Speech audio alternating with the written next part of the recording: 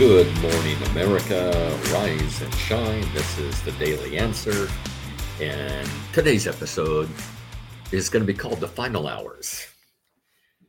Between fifth and sixth grade, the junior high middle school I was attending built one of those modular classrooms. In fact, I think they kind of put it on what had kind of been part of the asphalt playground.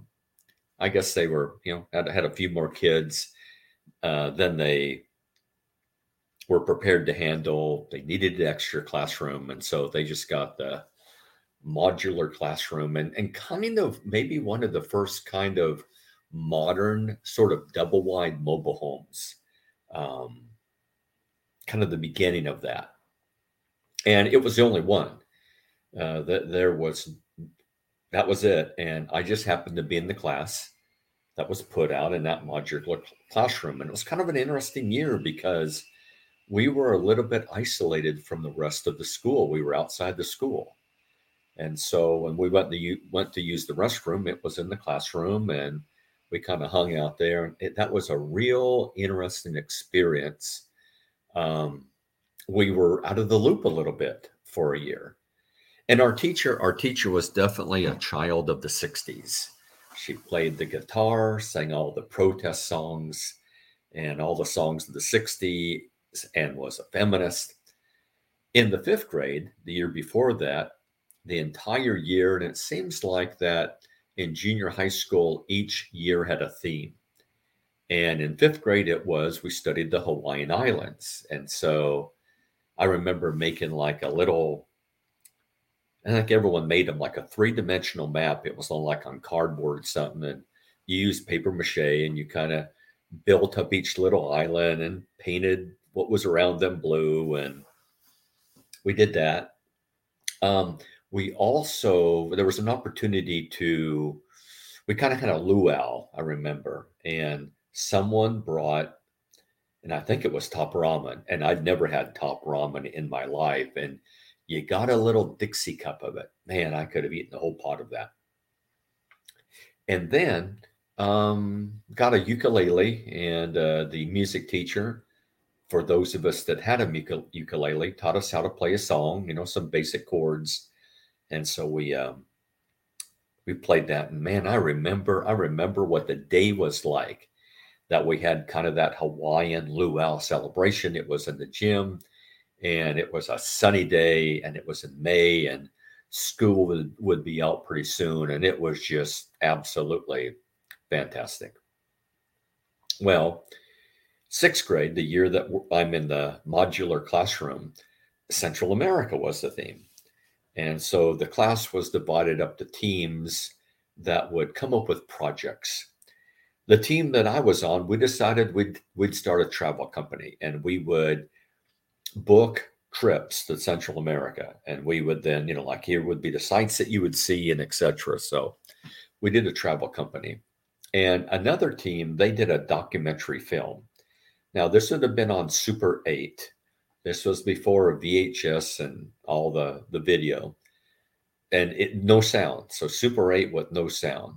And so they had some of the kids it looked like they were working in the fields, kind of like picking something.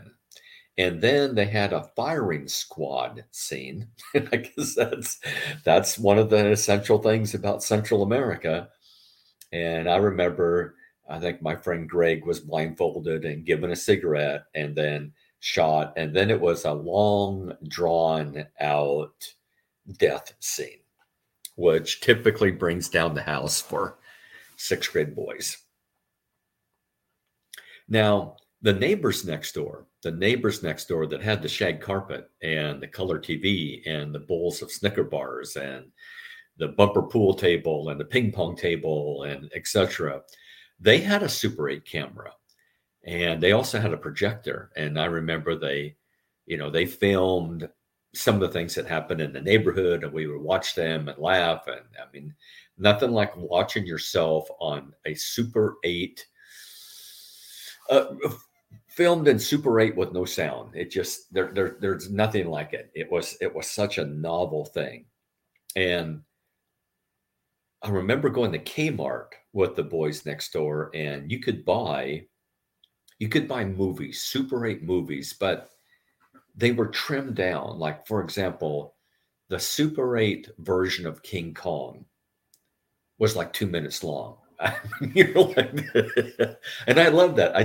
And we watched it over and over. Of course, you can watch King Kong a lot when it's only 2 minutes long. So that was just incredible memories.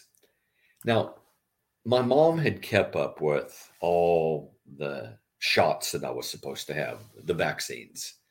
But in sixth grade, it's interesting. In sixth grade, my younger brother and myself, we got the fifth disease, and it's just like it was a rash. And I was in like middle school, he was in elementary school, and I think we were the only kids in the entire school district that had it. And we had to stay home 2, 3 weeks. I mean, and finally, my mom like taught me how to cook and stuff because I think we were getting on her nerves. And just energetic boys. And it wasn't that we were sick. We had this rash, but it wasn't that you felt horrible or you kind of felt normal. It's just that you couldn't go outside and do anything. Now, in sixth grade, it seems like there was an outbreak, and it might have been nationwide, of rubella. And I didn't have the vaccine for that. So I needed to get my shot. But this time, and so did almost like 90 or 100% of the kids. And it might have been just like a new vaccine that they were giving. But it was not a syringe. It was a gun that shot out a little needle, poked you with a needle. And there was a day that they came and set up at the school, and then all the kids were run, one class after another was dismissed, and you all got your shot. Well, I think we were the last class that day to be summoned. And probably because we were out in the modular home, we were, they kind of went through the school, and it's like, well, we were kind of the last one out there. And that is probably one of the longest days of my life.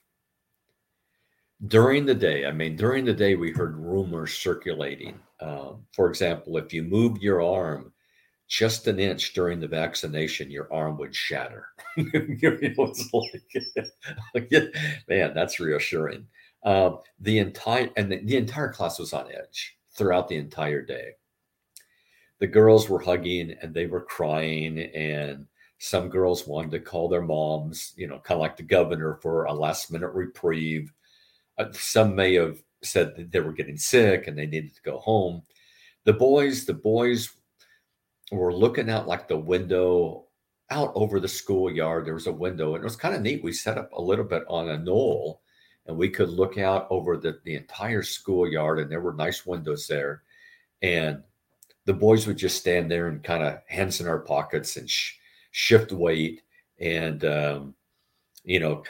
kind of like men going off to D-Day and storm the beaches of Normandy, shaking our hands and good luck to you, Joe, and things like that. And I think our teacher, I know, thought we were being absolutely ridiculous. I think she just shook her head and smiled and laughed, and it's not going to be that bad. But all of us felt like we had been given our last meal, and we were just waiting for the guard to come to our cell and escort us on the last mile of the way.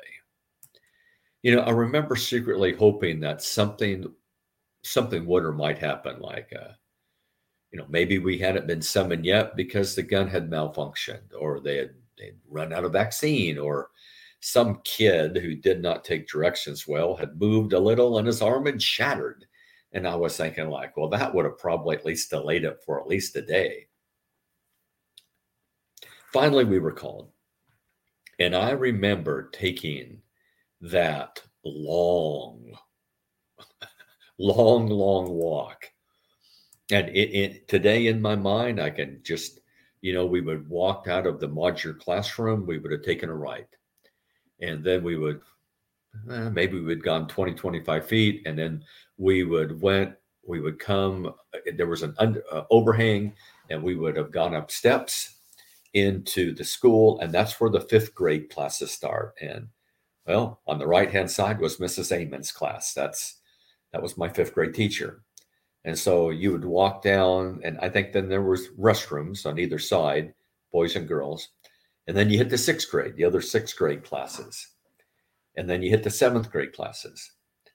And then finally you hit the eighth grade classes. And to the left, as to the left would have been the library. That was the final door on the left. And then it kind of opened up into the area that kind of straight ahead, you could go out to school if you went straight. And that's where the buses picked you up. A little bit to the left was the office. To the left, also across from the office, was the main entrance to the library. But as you bent right, I think when I was in eighth grade, there was a room there that had been a classroom, but was turned into kind of a student lounge, which I think really didn't work very well, where they had a TV.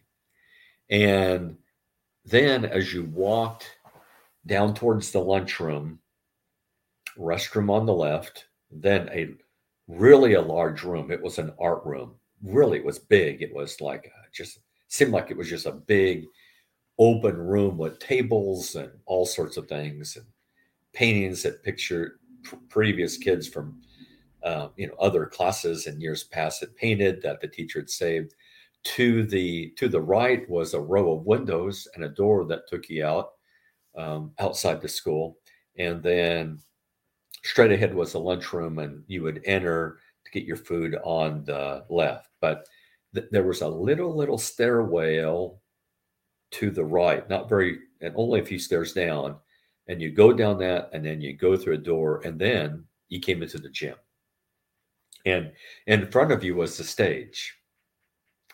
And when we came through there was another sixth grade class playing volleyball. They were having gym, and man, they razzed us as we walked by and said things like "it's going to hurt," and they kind of showed us, the impression it had made on their arm and etc. And your arm's going to shatter, and so there was no mercy. There was no mercy there. They just brazenly showed us their wounds that they had suffered that day, and you're going to get hurt. Now, as we walked through the gymnasium, there would be the girls' locker room and then the boys' locker room.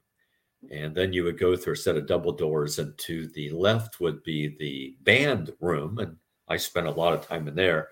Then to the right was the choir room. And that's where they had set everything up. And then after that, I just remember it being a blur because they kind of brought you in, and almost like the line did not stop moving. And they checked your name and the list, the list they had. And then basically they spun you around, gun one against the arm. Lady gave you a cotton ball or a Band-Aid, and they sent you out the back door.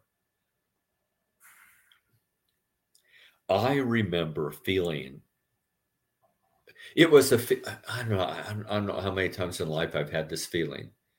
It was a feeling of absolute freedom as I exited, and life, a feeling of life. I was alive. I'd survived. All of a sudden, all our anxieties had melted. Well, at least for the present hour. And we ran back to the classroom. We ran. We didn't walk. We ran. And it's like we ran together. And it's like we were running with big smiles on our faces and our arms wide open. It was almost like a scene from The Sound of Music, of the children running through the Alps with Maria and skipping and singing and twirling and arms outstretched. And my feet were so light that the running was like effortless. I could have run 10 miles that day. And again, we were just all laughing and joking and didn't have a care in the world. And as we ran, we were all saying something similar. Hey, that was nothing. It was like a common theme. It was like we had this instinctive thing to say that all at once. Hey, this is nothing. I often think of that day, and I try to remember the lesson, and I try to implement the lesson. The lesson of, hey, that was nothing. So many of the things that we worry about and allow to dampen the joys of the moment, because anticipating that inoculation had basically dampened the entire day and made it an incredibly long day. Lunch didn't taste good that day, and I don't think I learned anything that day. And I think the teacher gave up on trying to teach us anything that day.